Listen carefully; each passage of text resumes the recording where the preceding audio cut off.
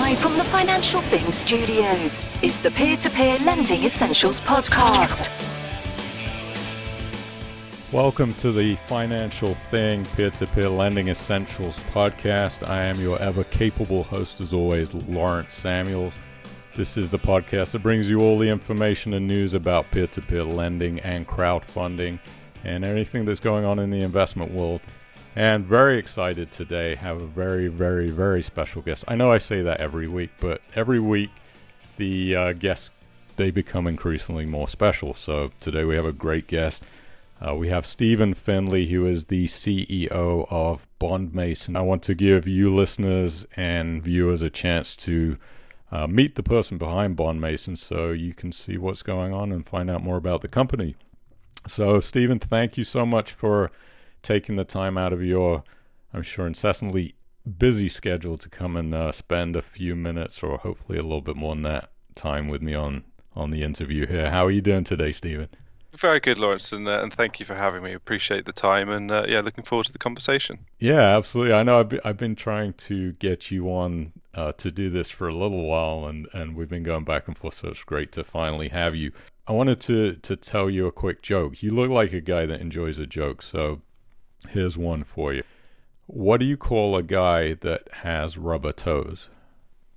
Don't know. Roberto.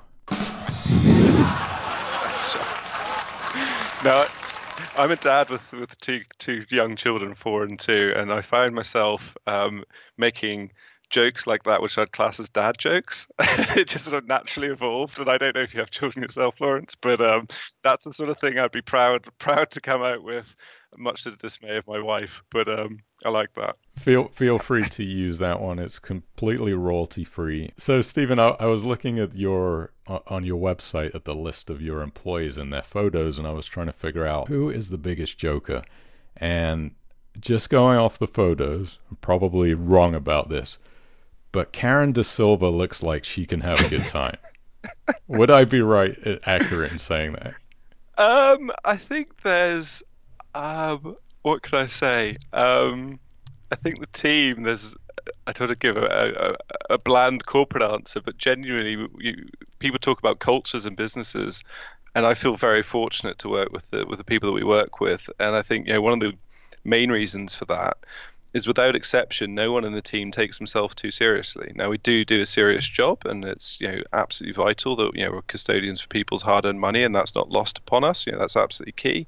But in amongst and across each other, we know how to have the Mickey taken out of ourselves and to reciprocate with that. And I think in terms of the biggest joker, that's difficult. I'd actually probably put that at James Wallace's feet, to be honest. James Wallace. So James and I, we trained as accountants together about 20 years ago. So it's rare that accountants get the tag of being the biggest joker. But maybe we have to do that to fight the tagging of being an accountant. I don't know, but no, he's certainly one to keep us entertained. That's for certain. He looks very serious in this photograph. That's why I did not pick him out as my number one choice. He just looks so serious. Exactly. Well, that's the impression he wants to give, right? I mean, he's an accountant that worked in credit for 15 years, so he has to give that persona. Well, just goes to show that you can never judge a book by its cover, right? That's good.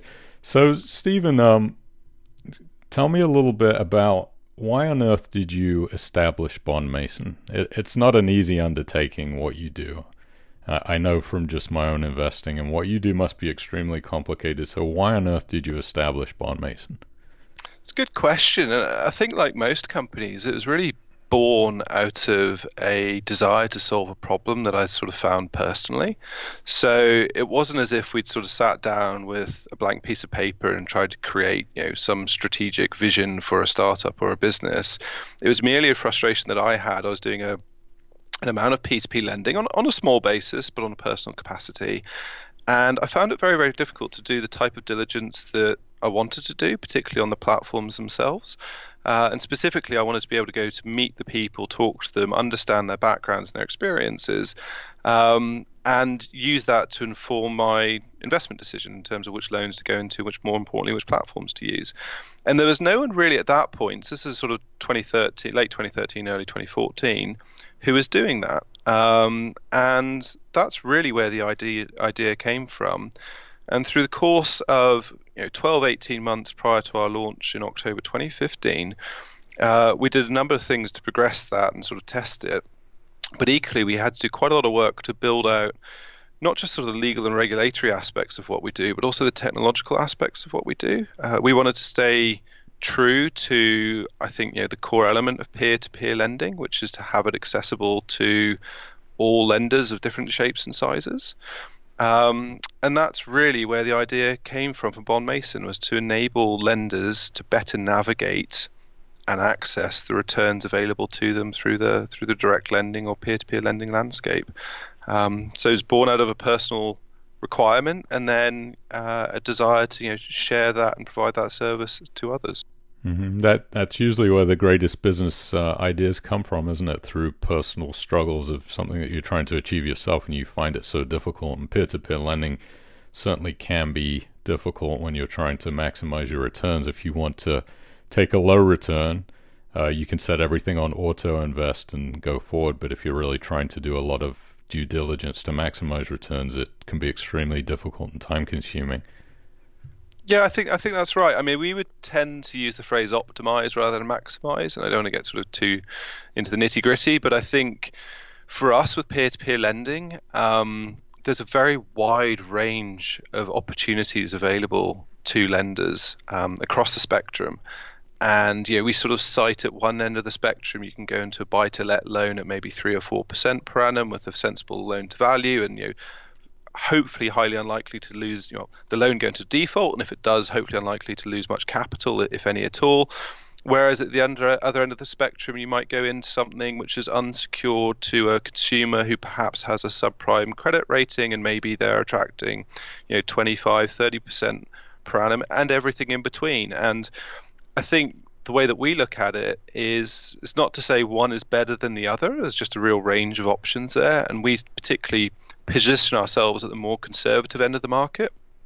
So we look to target 7 to 8% gross return across a very well diversified portfolio of lending opportunities, but equally not take too much risk in those opportunities as well. So as soon as things are priced even 11, 12% and above, that's really where we start getting quite nervous. And we want to understand exactly why the borrower is taking out the finance at that level of pricing and what's the commercial reason for it.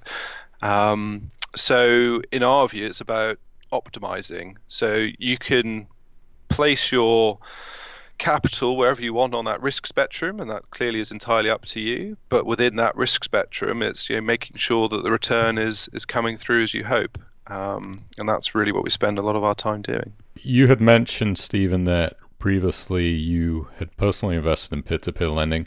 Do you still continue to invest in other companies outside of Bond Mason when it comes to peer-to-peer? So on the peer-to-peer lending side, for reasons of sort of conflict of interest, I have to keep everything within the Bond Mason umbrella.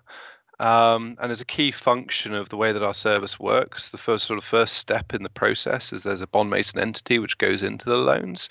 And that Bond Mason entity is 100% funded by myself. So that entity is an active lender in the marketplace, and that is my ability to participate. Sadly, I'm then restricted with what I can do outside of that. I would love to be able to be a client of Bond Mason if I could on the other side, but for structural reasons, I can't do that. But I think the market is very, very appealing. My desire to deploy more capital has only increased over the last 3 to 5 years as I've learned more about it and become better versed in the opportunities that are available. Just so I understand this correctly, because I remember several months ago I put a graphic up on my website about exactly the structure of how Bond Mason invested into peer-to-peer loans, and you had emailed me and said that the graphic wasn't quite right. And I don't think I've ever truly really understood exactly how Bond Mason does this. Now, are you saying that you fund personally all of the peer-to-peer lending, and then it kind of flows down to the lenders as a secondary step. Is that correct? Correct. And the key sort of, without getting into too much detail, but happy to at a point in time, but the key rationale for that is to enable our clients to be well diversified. So that's why the structure is put in place in that way. And specifically what we do is if we take, say, £100,000 position in a particular loan, we may divide that up into chunks as small as £10, and anything up to £10,000 and everything in between. And the tool we use to do that is something called a receivables agreement, which essentially passes the economics through the chain to the underlying, to our clients, to the underlying investors. And that construct is put in place as it doesn't inhibit our ability to get into what we consider to be the best lending opportunities. So we can do that in a meaningful way at a decent size. And then whether a client is ready to take the economics of that immediately, or maybe they join the platform later, or maybe they have reinvestment capital coming through that they want to reinvest and deploy later, that's not then restricted to merely the opportunities that are available to them at that point in time. And looking forward, there can be a warehouse of opportunities which is ready for them to participate in whatever size fits their needs. And really, that was the rationale for the construct that we have, which admittedly isn't necessarily easy to A, put in place, or B, replicate. It took us a good 2 years to get there. But I think what's great for our clients, as I say, is they can get access to 50 to 100 plus receivables, which relate to 50 to 100 plus or more underlying loans, and then they're very well diversified, even if they're deploying, £1,000 or £5,000, at that sort of level.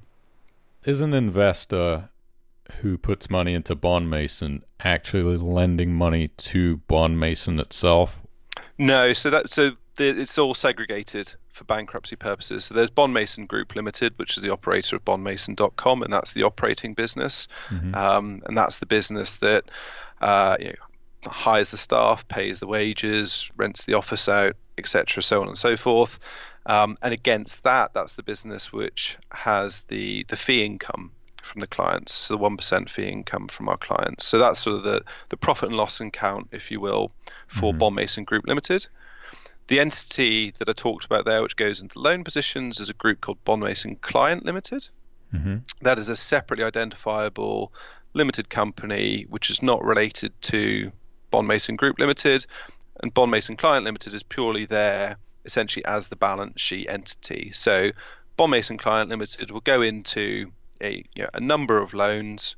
The economics of those loans are sold down directly to clients, and there's a clear relationship from end to end for the exposure that client has and the ultimate default risk going through to the end borrower, if that makes sense. So the two, the operating company and the sort of the investment structure are very well or completely segregated. Okay, so as with traditional peer-to-peer lending, through your traditional peer-to-peer lending companies, the peer-to-peer lender has a direct agreement with the borrower. But BondMason does not work that way, correct? So people who invest money in BondMason do not have direct agreements with the actual loan borrowers. Am I right in saying that? That's absolutely correct. So they have, in every case, they have what's called a receivable agreement with BondMason Client Limited as a counterparty, but that references the underlying loan, and BondMason Client Limited immediately just turns around, if you will, and is linked through to the underlying loan. So there's a direct relationship from the borrower to our end client. There's a step in the middle, but there is a direct relationship economically through that chain. How have you been dealing with the FCA when it comes to your business? Because you're very much different to every other peer-to-peer company out there, and I know you're trying to get authorization. You've been trying for a while. Has that been a problem because of the way it's set up and operated? I think we certainly are different to every other peer-to-peer platform that's out there.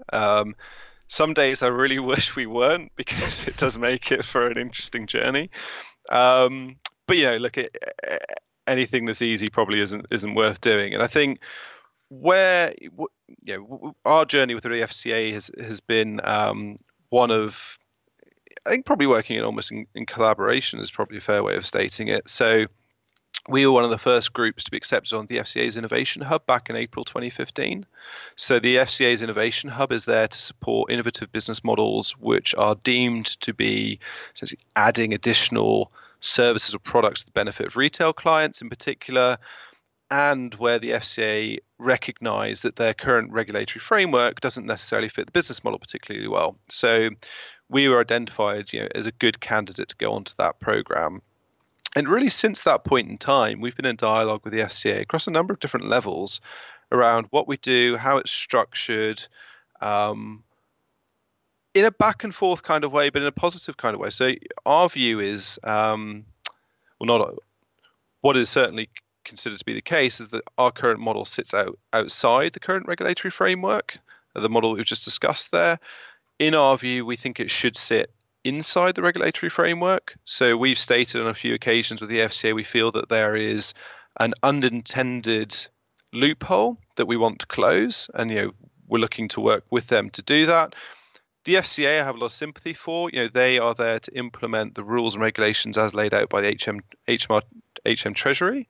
So the Treasury stipulates what the rules are, and the FCA then go and implement them. So even if the FCA, which a number of the individuals have sort of said, yes, we agree, we think that makes sense, they need to wait for the Treasury to go through a cycle of then amending the rules before then we then fit within that nice, neat little box to be ticked. Now, having said all that, we applied for some additional permissions in December 2015, which would extend the scope of our activities to include things like, for example, going into consumer loans. So we don't do any consumer lending at the moment. And also, in some cases, to enable our underlying clients to be named on the underlying borrower agreements. So to take out that middle step that we described before, if required and if desired. And that application is continuing to be reviewed by the FCA 15, 16 months later.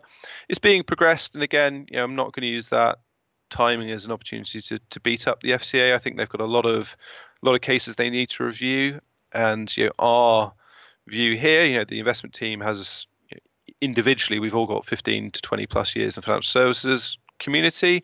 We would far rather the FCA took its time and got it right than felt obliged to rush through a backlog of applications and ended up with some operators that it really had regretted giving permissions to. So we've got sympathy with the workload that the FCA has on at the moment, and we're supportive around what they're trying to do in the space. As it pertains to ourselves, it's a little bit frustrating, I guess, that we can't tick that box, but we see that really as a function of time rather than anything else, and that should come through at some point in the near future. In our view, the FCA really is there to ensure there is a minimum level of standards across the industry. It's not there to guarantee returns or guarantee performance. And the analogy we would use is that of the fund management sector, which is just because you have permissions to be a fund manager doesn't mean you're going to deliver 8 to 10% performance year after year after year, or indeed in any year. And I think the same is true of peer-to-peer lending. I think just because a peer-to-peer lender has the fully authorized FCA permissions, it does not mean they're going to deliver you good returns. And I think a lot of lenders need to remember that. It is there to say that the FCA have looked at the business model. It meets a certain level of parameters and conditions that it needs to meet, and the processes are in place to deliver on that. But the quality of the execution is then down to the team. It's not down to the FCA. And I think that's a really important point, because I think a lot of people are putting too much weight, in my view, on the FCA approval and saying, look, we've got approval, aren't we great? Or other people are saying that for them. And I think that's a real mistake. And I think that's potentially quite misleading, because I think the FCA is merely there to say, look, here are the rules. This company meets those rules, and their business model and processes have been set out in such a way that they should be able to adhere to that sensibly and effectively. It does not say or infer anything about the quality of the lending returns that will then come through each platform. And I think that's a really, really important point. Stephen, is Bond Mason open to U.S. residents do you allow? Do you have anybody over in the U.S. or do you not allow investors from the U.S.? At present, we don't, and the only reason for that is FATCA. Mm-hmm. So FATCA is a tax legislation requirement in the US whereby any financial services business globally that markets to and accepts a certain level of US-based investors, or not even US-based, just a US taxpayer, so they can be resident here in the UK or elsewhere, places an onus and requirement on those financial services businesses to report back to the US authorities every quarter. And as soon as you're on that reporting list, you can't get off it. Even if it's a nil report, you still have to report every quarter. Mm-hmm. And for us, we're not at a stage where we want to take on that level of admin burden. So for now, we're not accepting US taxpayers and US citizens, which is a real shame because we'd love to be able to, but it's purely because of that, in our view, quite onerous taxation reporting requirement that we're sort of steering clear of that. Yeah, you don't want to be on any type of government list or either, believe me. It's not a good place to be. So tell me a little bit about, if you would, Stephen, about how BondMason chooses which loans it purchases on behalf of the lenders. I think I just want to sort of put in front of that for us, the most important exercise is the platform selection. So that is significantly more important than the loan selection. And I don't mean to state that to avoid the question. I'll certainly tell you what we like and don't like in terms of loans. Mm-hmm. But for us, the most important thing is platform selection. So we've reviewed over 80 different direct lending platforms and P2P lending platforms, but we've only approved and invested in 23 so far. And really, what are we looking for there? We're looking for an experienced credit team. So people that understand how to price credit, they've got a strong view on what's good, what's bad, and how to manage borrowers. And then ally that with a clear method of origination. So particularly as platforms grow and the market matures, if platforms haven't got clear origination or a strategy or methodology around that, then inevitably they'll be competing most commonly on price, and that goes to returns. And if a platform merely says, well, look, we'll outmarket the rest of the competition by spending more money on marketing or doing what everyone else is doing, then it's not a concern for us, but it certainly is something that we take note of. We much prefer groups that can sort of say, look, here's our origination methodology. We've been operating in a particular market, in a particular space for a number of years. It may be people that have worked in a particular geographical region for traditional lending institutions like banks for a number of years, say 20 odd years, and have lots of relationships with local accountants, local lawyers, all those sorts of things. So are well connected into the local business community, and really they're bringing those relationships to bear for their platform.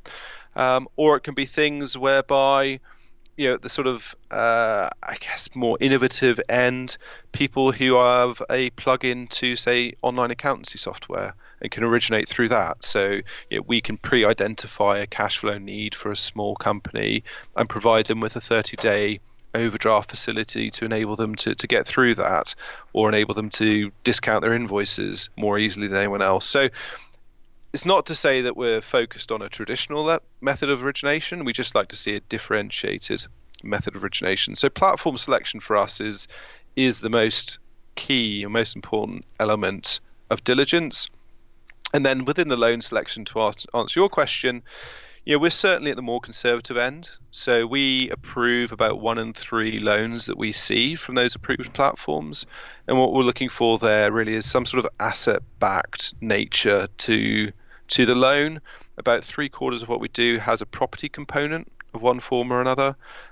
So again, if defaults come through, then the levels of recovery should be quite high. And that's really what we're looking for. The sort of second layer within that is obviously pricing. So I think it's really important to stay robust on pricing. And that's in both directions. So just because something's priced at 6% doesn't mean it's safe, And just because something's priced at 12% doesn't mean it's necessarily risky. I think every opportunity needs to be considered in its own light. And that's what we try and do as best we can. We're not trying to second guess the credit scoring of the underlying platform, particularly once we've gone through that extensive due diligence process. We have a good feel for what the team are likely to show us. But that is a frame of reference for us when we then make those loan selections. That's very smart.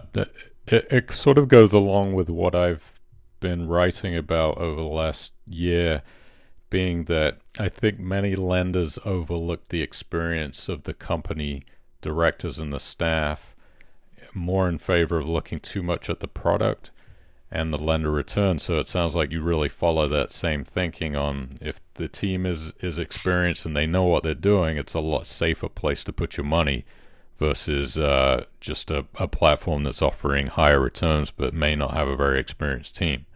Completely agree. You couldn't echo that strongly enough. I think that's absolutely critical.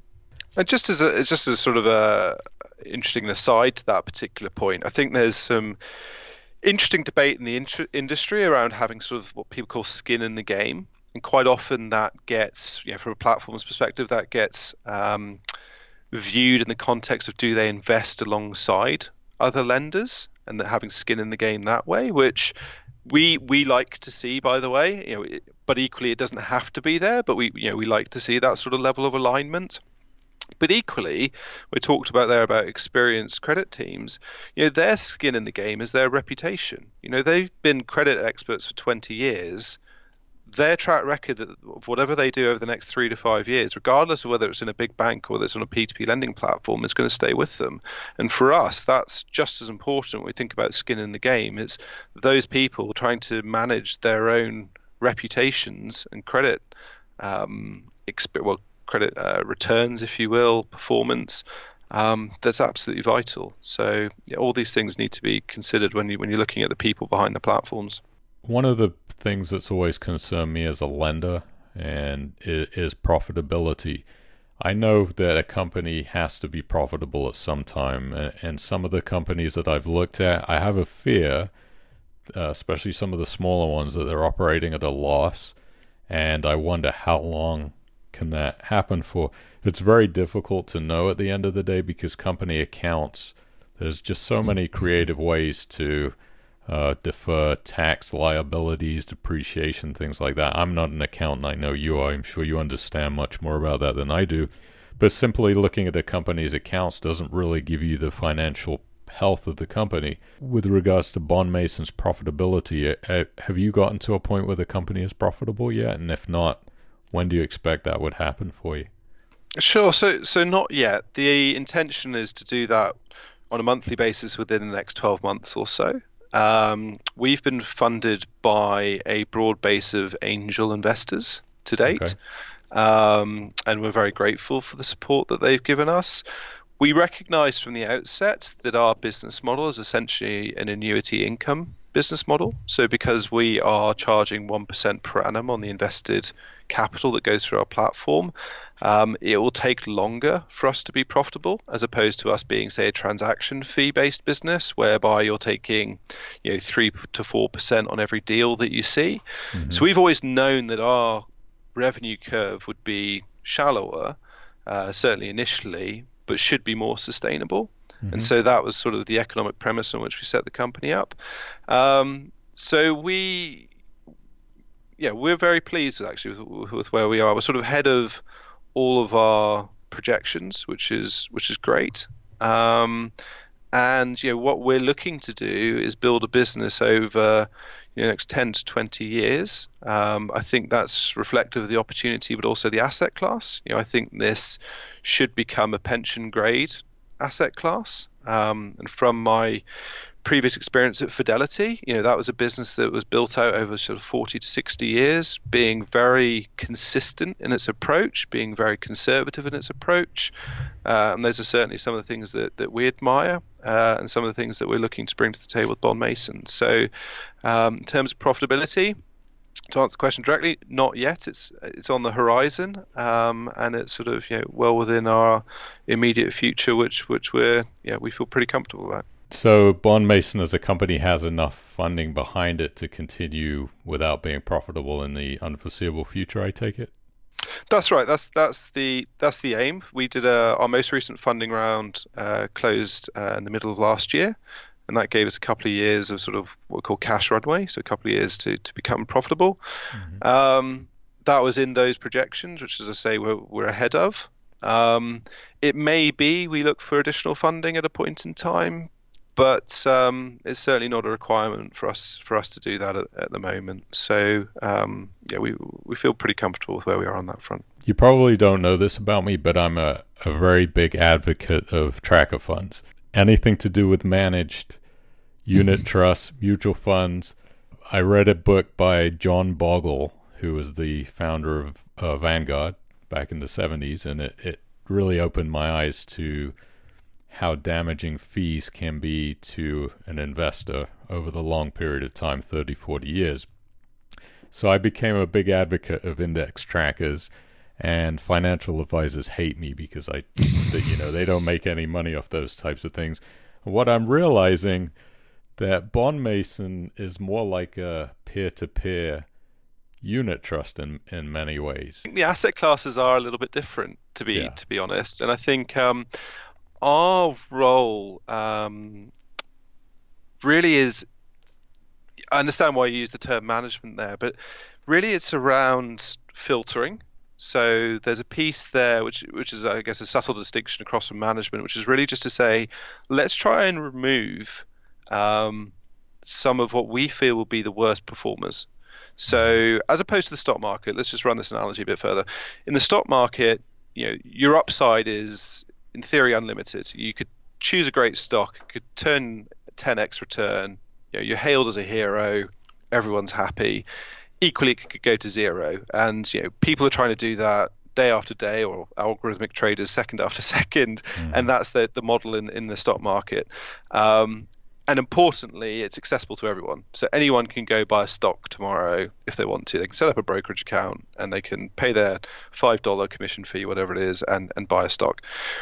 In P2P lending, I think there's a couple of key distinctions. One is your upside is capped. So your upside really is just the interest rate of return you're going to get on the loans that you've gone into. So that's as good as it'll be. If the underlying company or the property development significantly outperforms, you will only get your 10% return or your 8% return. So therefore, it's really around managing the downside. That's how you get better returns in this marketplace. So we see our role in that context as really as filtering. So what we're trying to filter out is those things that could lead to unexpected or larger downsides, and then hence why platform selection is so important, more so than loan filtering. And the thing we haven't touched upon in this conversation yet is diversification. That's sort of the third thing that's absolutely key. Getting people up to 50, ideally 100 plus different underlying loan exposures. That's really key to performance here. So I think that is a distinction from the stock picking idea. And the other one is then access. So yes, there are some platforms that you can open an account tomorrow on and maybe get access to some loans on.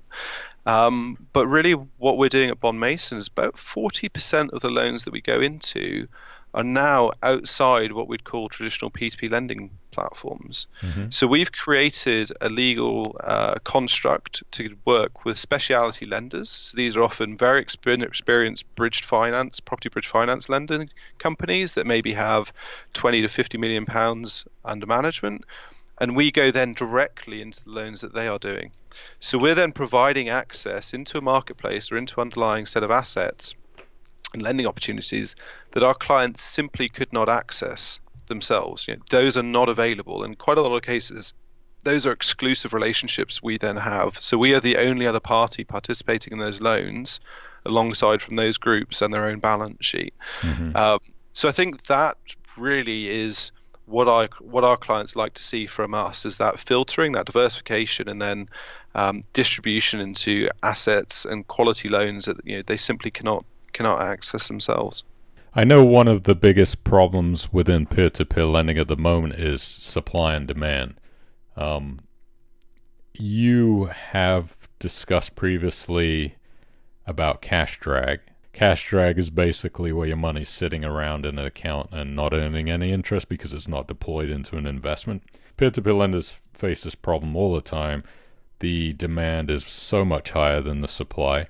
It sounds like you've attempted to really solve that issue by going out and finding different sources of lending opportunities. No, I think that's right. I think cash drag is an important issue, and it's certainly an emotive issue, particularly for us and our clients.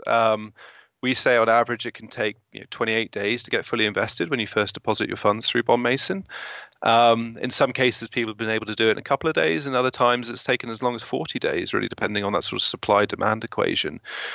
But we're always happier to be beaten up, if you will, by our clients for slower than typical deployment, because we'd much rather stick to the quality of the loan opportunities and prioritize that over getting deployed quickly.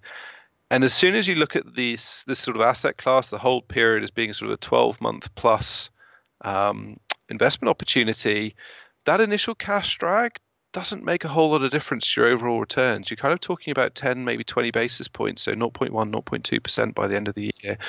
And that is far more important to be willing to bear that and be patient with deploying capital than it is to sort of rush out the door and go into some loans that you really regret and end up defaulting. And that's definitely the bias that we have here. But as you've identified, the way that we look to solve cash drag as we grow our own business is really go into that traditional lending market. It's a big fragmented market. It's well established here in the UK. A lot of them are looking at peer-to-peer lending as a threat. So a lot of them have been balance sheet lenders for 20 odd years. They see P2P lending coming down the road. They wonder about how they can hedge against it. And that's why I guess they like talking to us, because they see us as a conduit to P2P lending capital without the requirement for them to set up a website or onboard lenders, et cetera. And it seems to resonate. It seems to work quite well, both for the groups that we work with, but also our lenders as well. I have this secret fantasy about working in a bank. God. The only reason why, though, is because I've always wanted to be able to see what other people's bank balances are like. That might be a really depressing thing, or it might be a really enlightening thing. Say, wow, I don't have very much money, or I have more money than I thought. What's the biggest investment that a single investor has put into BondMason? So the average is a shade over £15,000. The average across P2P generally is somewhere between £10,000 and £20,000, depending on how you look at it, means or medians.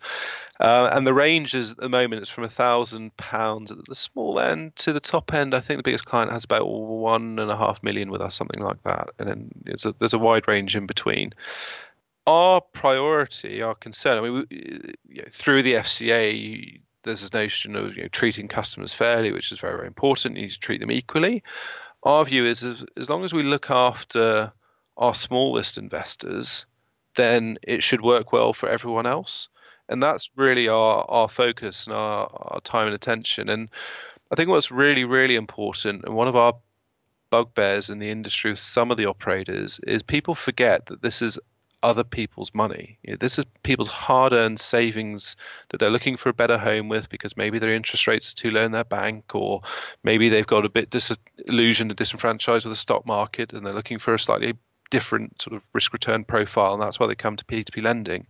But people have worked hard quite often to get this money in the first place, and really all we are is custodians for that capital. We need to make sure that at the end of the year it's still there, and ideally there's a nice return on top.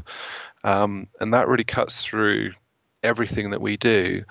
And that is our frustration when we go to some of these platform diligence meetings, that's not always true. Some of these platforms see it really, or see themselves as more of a brokerage, which is fine. There's nothing wrong with a brokerage model, but it's very clear their focus is not on the credit quality. It is on being able to write new loans, take their 4% or 3% or 2% arrangement fee, and then move on to the next loan.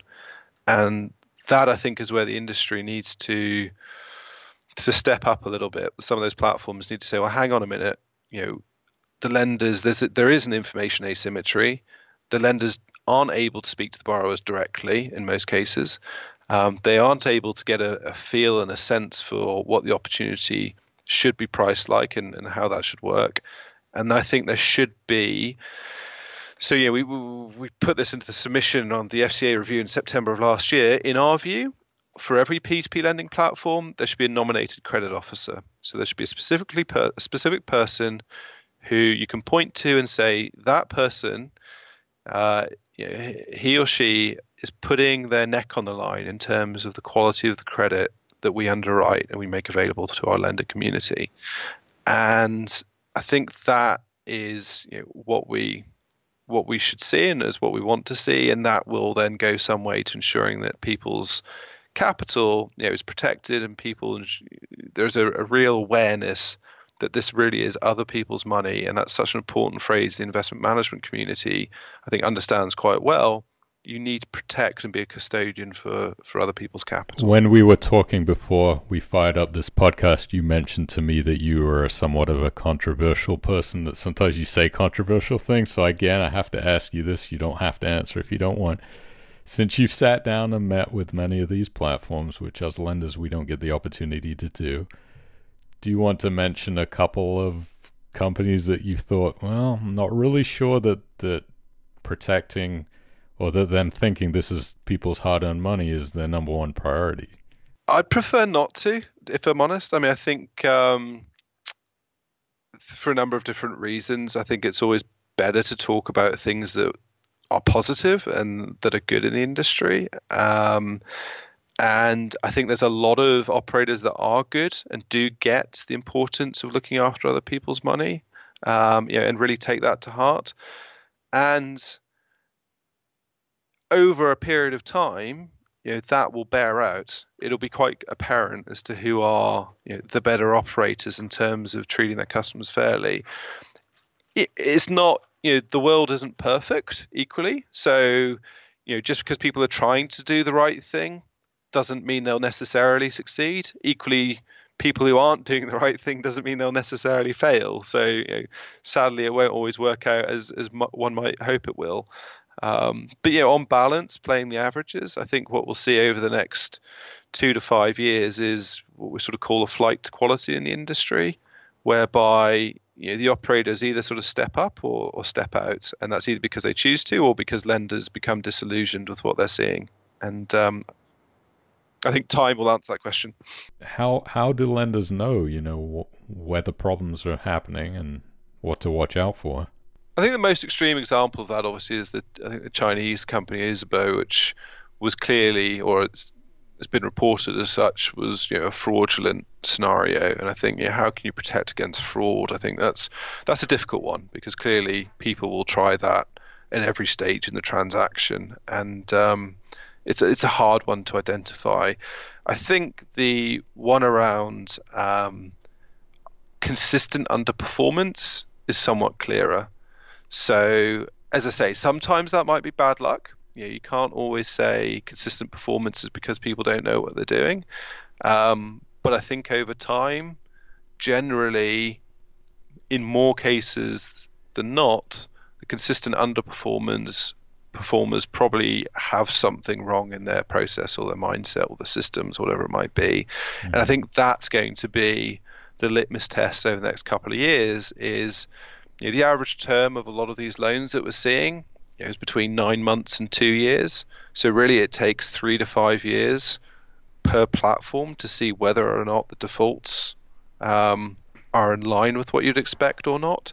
And I think that's where we are now. I think we're coming up to a point in 2017, 2018, where a lot of these platforms started growing last year, the year before, and a lot of what they did last year, the year before, and this year are going to start coming through into the results. And I think the investors will see firsthand how that plays out. And then I think there is so that's quite objective. I think the more subjective parts are, what is their approach to trying to recover lender capital in the event that things do go bad? How do they communicate? How do they respond? How hard do they work to do that? And that's just as important. I think that's a good identifier for the types of counterparties that lenders will want to work with. Do they genuinely care that they'll get the recovery, or have they brushed it under the carpet and just try to move on to the next thing? That's good advice. Watch out for the performance returns of the company and see if you see any red flags. That would be your warning sign as a lender. Where do you see lender interest returns heading in the next year due to these interest rate drops? We've seen a lot of peer-to-peer company platforms dropping their interest rate returns that they're offering to lenders. Do you think that's going to hold steady for the next 12 months? Do you see it significantly dropping? I don't see interest rates dropping as necessarily a function of Brexit. I'm probably not the world's greatest economist, but my expectation would probably be the opposite. If you are going to enter a period of uncertainty, and granted, different commentators have different views of what Brexit will mean. I think the one consistency thing is it's going to increase uncertainty, and with increased uncertainty comes increased risk. So one would expect increased pricing on loans. That's just kind of a natural function of what how that plays out. I think equally, if, as we've seen this, we're very UK centric in our lending. So apologies for this being a very UK centric view. As we've seen, the GBP has softened. What will naturally happen is inflation will start coming into the system. So we'll start importing inflation as things like dollar-denominated products, oil, etc., energy, comes in and comes through the products and services that are being provided here in the UK. And with increased inflation, again, you'd expect interest rates to go up. So both with increased uncertainty, increased inflation, you'd expect the rates to go up, not to go down. Now, I do appreciate there's an argument around borrowers, or rather lenders, maybe tightening their criteria, and therefore that's why rates are dropping. So, if you do a 60% LTV loan, it should be 6% as opposed to maybe a 7%, 70% LTV loan, perhaps.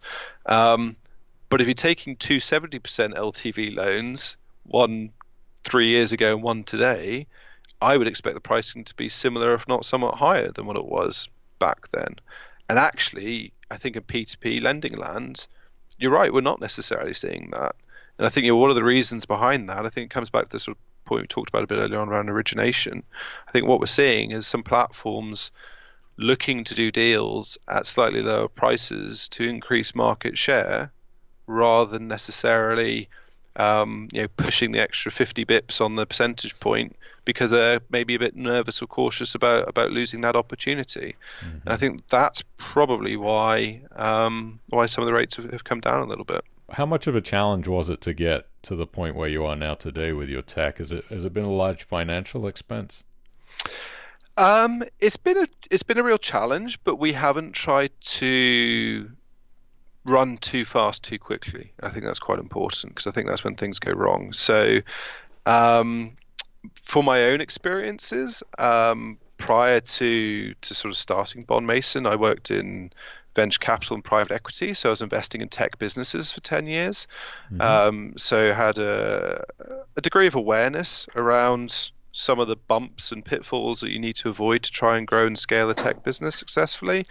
But tech really is at our core, and of our first 6 employees, half of those were programmers and developers, and that's absolutely essential to how we started out and to everything we do. And we talk about our business being a third, which is a third technology, a third sort of investment, and then a third client support and marketing. And technology is absolutely at the core of what we do and how we're able to deliver it. But I think equally that's an important point. It's a system that delivers the information, the administration, but it's not a system that creates the investment decisions, if that makes sense. Yeah. Investment for us is still a subjective, judgmental, human-led thing, and that will always be our view on that. Stephen, what is the single biggest challenge that Bond Mason itself faces as a company? Sustained, sensible growth, I think, is kind of the key challenge. And as anecdotally, an example of that is we've been approached now by a number of large groups, international groups, looking to deploy 100 million plus into direct lending. And our challenge really is to resist that until we feel that we're capable to do that on a sensible basis. For reasons of cash drag that we talked about before, for reasons also of keeping to our credit disciplines, not chasing lower prices to just deploy more capital. And as we grow, and we're very flattered by those approaches, by the way, it's very, very nice to have those come in. Is just to stick to our knitting. I'm a boring accountant at heart, and that's what we've got to continue to do, is just continue to be consistent, continue to be boring, and just do that in a sensible, sustainable way. I remember reading previously in the past about, was it Lord Turner, his comments on peer-to-peer lending, and how anybody who invested in peer-to-peer was basically an idiot, was what he was saying. It was very risky, and it's going to make us all look like fools. It was a really bad piece of media put out there. What do you think it's going to take for crowdfunding and peer-to-peer lending to be widely recognized as a viable form of investing for your average Joe consumer on the street? Because right now the consensus is it's incredibly risky. You're going to lose your money. We know that as lenders isn't to be true. What's it going to take for the general public to understand this is really a viable form of, good fixed income investing? Yeah, and I think also in Lord Turner, he's since turned around and backtracked on those comments. So yes, he did. Typical politician, right? I just to be slightly controversial here, I don't think it's necessarily without risk. I think it can be very, very risky as an investment. And it really comes back to the point I made earlier about where you want to spend your time and deploy your capital. You can, as I say, it's the same analogy, and it's still true an hour later, that you can do the buy-to-let thing at 3%, or you can go to something very risky and unsecured and subprime at 30% per annum at the other end, and everything in between. And I think when I think about peer-to-peer lending, it's not a homogeneous asset class. You can choose different buckets to put your capital into and seek very different risk-return profiles. And I think that's the key message here. Is it's not a case of peer-to-peer lending can deliver this, 6% or 12% or whatever it might be. It's different areas of peer-to-peer lending can deliver different things, and it's up to the market, the participants, the lenders to understand where they want to be. Well, A, that risk spectrum exists, and B, where they want to be on that risk spectrum. So for it to become more widely recognized, I think it's going to be challenging. I think time is obviously a good thing to consider. Consistency's quite important. I think journalists quite like, understandably so, headlines, and headlines aren't generally when everything's being boring and nice and steady and delivering nice returns. It tends to be when someone's lost their last £1,000 of savings because they've gone into peer-to-peer lending and got it horribly wrong. So I think you're going to see those sorts of headlines more than you're going to see, oh, I woke up today and I got another 6% per annum return, and that's the fourth year in a row. I mean, that's never going to make a headline, is it? So I think it's just time and consistency. And there's not a lot to it. I think equally, the marketing piece is important. And again, it comes down to market participants themselves. They have to be true to what they are offering and what the risk profile is that they're putting out there.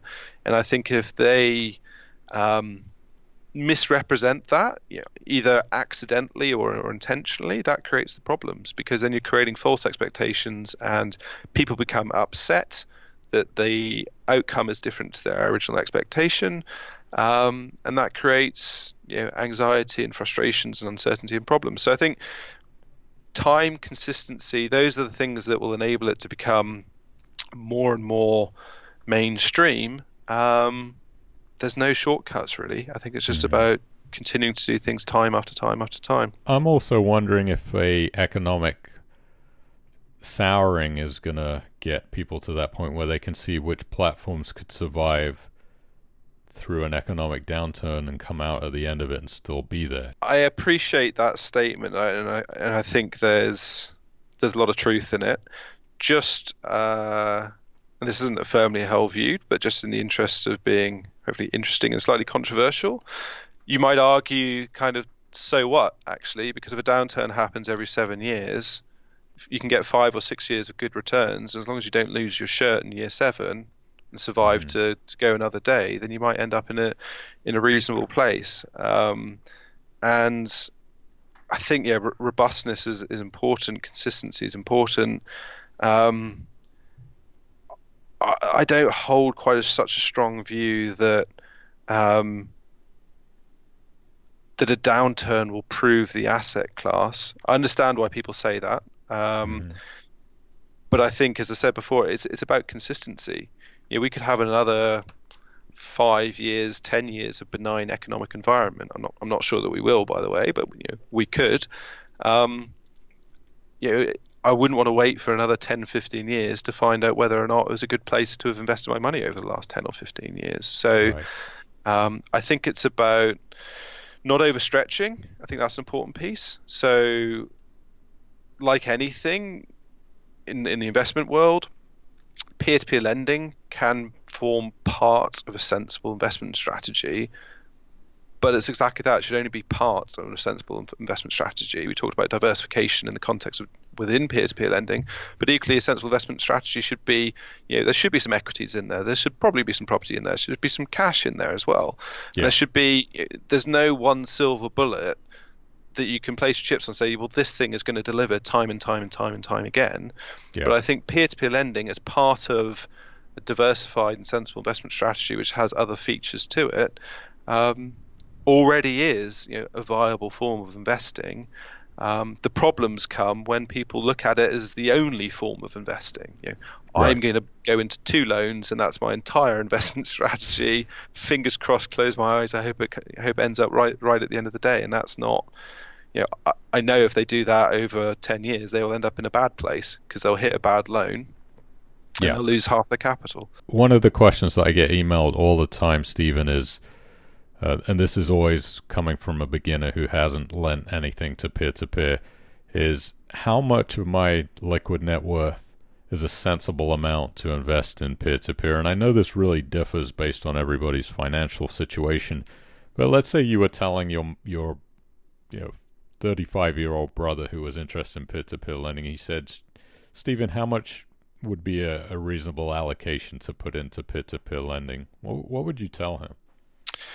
Well, I think if we take it as his or her investable assets and just quickly put that in some context, I think what's an uninvestable asset, I think if people can, they should try and set aside 6 months in relatively liquid, relatively safe stuff, i.e. cash, to save for a rainy day, i.e. they lose their job, they can still pay for their mortgages and those sorts of things. And whether it's 6 months, whether it's 12 months, whether it's 3 months, it really depends on the individual, what they're able to save, all those sorts of good things. So I think before people really start thinking about investing, I think that is quite a helpful goal for people to seek to achieve.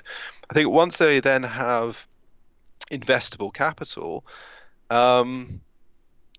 first things they need to recognize is, right, well, we're taking on risk. So we're now putting our capital at risk to get a better return. So regardless of what we do or how we do it, there is a risk that we will lose some of our money. Now, in terms of peer-to-peer lending, what proportion of investable assets should go into it? It's up to the individual clearly, but I think, in my view, it could be anything between, say, 25 to 50% of their investable assets, not of their cash, but of their investable assets. What's left? I think you have stock market, and I think you have property is kind of the other two sort of go-to places to look for additional returns. And maybe you have 10% in some potentially incredibly high alpha or low alpha stuff if you really want to, some Bitcoin, some venture capital, whatever it might be. But that would be my sort of allocation on what I think people can do with their sort of investable capital and how they should think about P2P lending in that context. I appreciate your honesty and giving me that range of numbers. I went through a period during the financial downturn crisis where I lost a lot of money in property development. What happens when you lose a lot of your own cash, you become you get this financial blockage when it comes to investing. And I love peer-to-peer lending. I really do. It's become a very big passion of mine. My allocation has always been a max of about 15%. The problem is when I talk to people like you and the people that are running the companies, I get this immense sense of confidence and I feel very good about the companies. And I want to throw more money at peer-to-peer lending, but I'm very nervous. Well, I think the trick is not to get greedy. I'm not saying you are getting greedy, by the way. Just want to add that in. I think the 25 to 50%. Why would it be as that's a big chunk of the investable cash. I think at that upper end, at the 50% share, that should really be in, dare I say it, stuff, doesn't have to be ours, but stuff like Bond Masons, which is looking to get a 6 or 7% return year after year after year. Now, on one hand, that might not sound very sexy, but 7% compound over 10 years doubles your money. So if you're looking to save for your children's university, you can either wait till they go to university and try and find £40,000, or you can start today with £10,000. It will quadruple over 20 years at 6 or 7% per annum. You don't have to do anything to get there. You can just set it aside, have it well diversified, and you're in a very good place. And I think that's where I think it's a very attractive asset class, is because it sits, in our view, somewhere between, in the way that we do it, somewhere between cash and the stock market, but can deliver meaningful returns if you're patient enough. I'm going to ask you to be unbiased right now. On a scale of 1 to 10, 1 being the least risky, 10 being the riskiest, where do you see Bond Mason on that scale? Okay, that's a good question. I'm going to draw some lines in the sand, and then I'll provide the answer if I may. So let's say 1 to 10. So we've got 1 is the least risky, so that's sort of cash. 10 is the riskiest, so we'd probably say... No. Let me just clarify. So I not considered as an investment as a whole, but within the peer-to-peer lending industry. Okay. Yeah, I mean, everybody else's answer has been 1. So, which obviously is, if you were comparing it to all assets class, 1 is cash. Of course, this is no peer-to-peer company could be a 1. So we're talking about within the peer-to-peer lending business and crowdfunding business. Okay, and there's a great analogy there, by the way, which I think was around 2008, 2009, when people went around the US asking homeowners whether they felt their house price had gone up, down, or stayed the same over the last 12 months. And then they asked the same question about their neighbour's house price, whether it got up, down, or stayed the same. And the disconnect between how they felt their own house had fared versus an identical neighbour's house was somewhat surprising. I think there's almost like a 30% differential. It was quite funny. Wow. Anyway, so it just reminds me of that. So within peer-to-peer lending land, where are we? I think just peer-to-peer lending land being 1 to 10, we're probably around sort of 2 or 3, something like that. So we're looking for a 7% net return with asset-backed, well-secured loans. We do have some SME finance in there. We do have some invoice discount finance in there.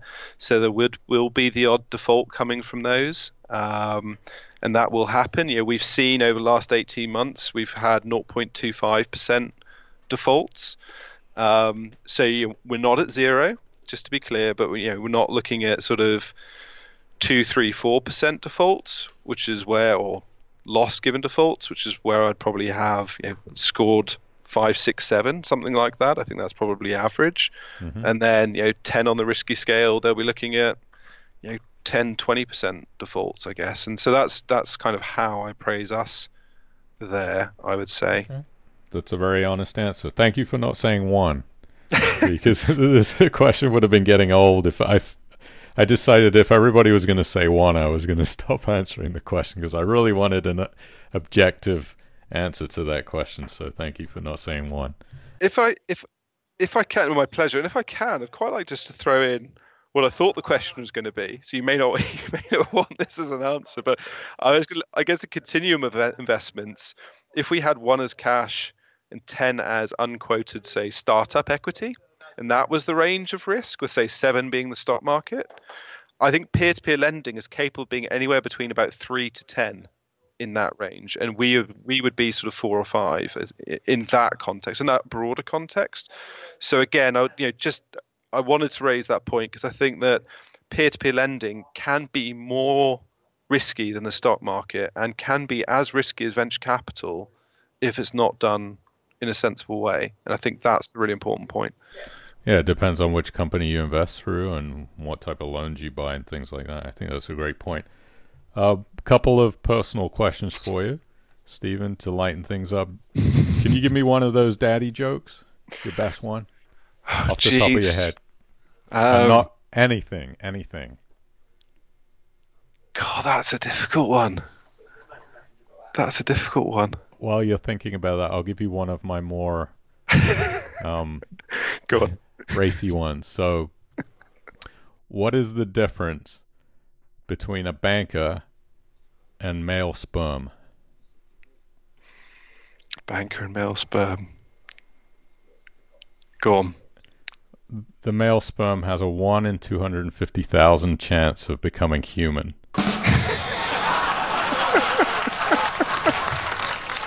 How was that? Was that better than the Roberto? That's fine. That's not fine. Okay, That's not too R-rated. That's not too bad. Well, That's when you not start talking about sperm and things, the daddy joke. I'm just trying to remember the Christmas cracker jokes, but it's my memory's failing me. Yeah, my goal is to get every person to give me one joke, and then I'm going to rate it and see, and at the end of the year, figure out who had the best joke out of all the people that are running these peer-to-peer companies. So try to think about that. If not, you can email me one later. Oh, yeah. You said you're married. How long you been married for? You're putting me on the spot here. I am. Come on. Oh, don't get this one wrong. Just coming up to 6 years. 6 years in June. So, Okay. yeah. You have kids?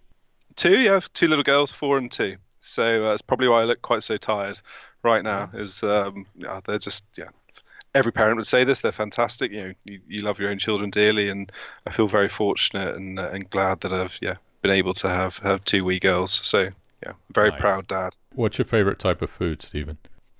Oh, probably an Indian curry, if I'm honest. One final question for you, and then if there's anything else that you want to discuss, please let me know. Can you share any future Bond Mason plans, future innovations that lenders might be excited to hear about? Sure. So there's one thing that we're currently working on. We've been working on for a little while now, and that's to provide the ability for SIP investors to access the industry more sensibly. So a SIP, for those non-UK people, is a self-invested pension plan, which is, as the name suggests, is for people looking to invest their own pension monies and be in control of that.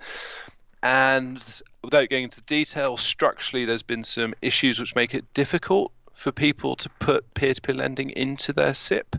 SIP administrators have been a little bit reluctant around that, but we've been working with a couple large SIP groups over the last few months, and it looks like we've sort of cracked that nut. So because of some of the things we talked about earlier in terms of how we're structured, that seems to sit very nicely within the SIP world. So in the immediate future, the next couple of weeks, really, we're going to start launching that campaign a bit more broadly around helping people to access peer-to-peer lending through a SIP. Something else that we're very proud of is this week we've had informal confirmation that a sort of the detailed market report that we released back in February is now, or will shortly be receiving, what we call CPD accreditation, which means that investment executives, so people who have an investment qualification, can now read that report and put that to their continuing professional development annual quota. So that's really, really good for us. So again, just talks to hopefully us helping more people access the space who may not have thought of sort of peer-to-peer lending previously. We've got some things that we're working on that hopefully will come out in the next few months, and be happy to share those when they're a bit closer to fruition. Tell people who haven't invested in Bond Mason who are listening to this why they would want to consider Bond Mason as a place to invest their money. Sure. I think, again, start from the context, which is P2P lending is a large, growing and interesting market, but it's also difficult to navigate and can be quite complex. And the attraction of Bond Mason to many of our clients is that they choose us because we're sat on their side of the table, and they look to us to really enable them to access peer-to-peer lending in a considered, sensible way, where they know that we have a focus on protecting their capital, yet at the same time our clients are able to achieve a reasonably attractive return. So I think that's why clients come to us. They're either experienced P2P lenders who want to do a bit more, but maybe haven't got the time and capacity to, or they're coming at it for the first time, and again, may not know where to start, but want to be able to sort of start accessing the returns in a sensible, safe way as quickly as possible. Good. Well, Stephen, I wanted to thank you again for taking your time out of your busy schedule to come on the podcast and share your thoughts and feelings about what Bond Mason is doing, and people have been able to get an insight into what you're doing. I think that's very helpful to see the face behind these companies. A lot of the times as lenders, we're throwing our money at companies that we really don't know a lot about. So that was my intention, is to get the company representatives and the people that are running it in front of the people so they can see what you guys are up to and form an opinion whether they like you or not. Hopefully they like you. I think you're a good guy, so good luck with Bond Mason. I hope you guys are very successful in the future and continue to do good. So thank you very much. I think that's been really enjoyable. I've enjoyed the time, Ron, so I appreciate that, and be delighted to come back another time and chat a bit more. You've been listening to the Financial Thing Peer-to-Peer Lending Essentials podcast. Don't forget to visit financialthing.com for all the latest peer-to-peer lending reviews and DIY investing articles.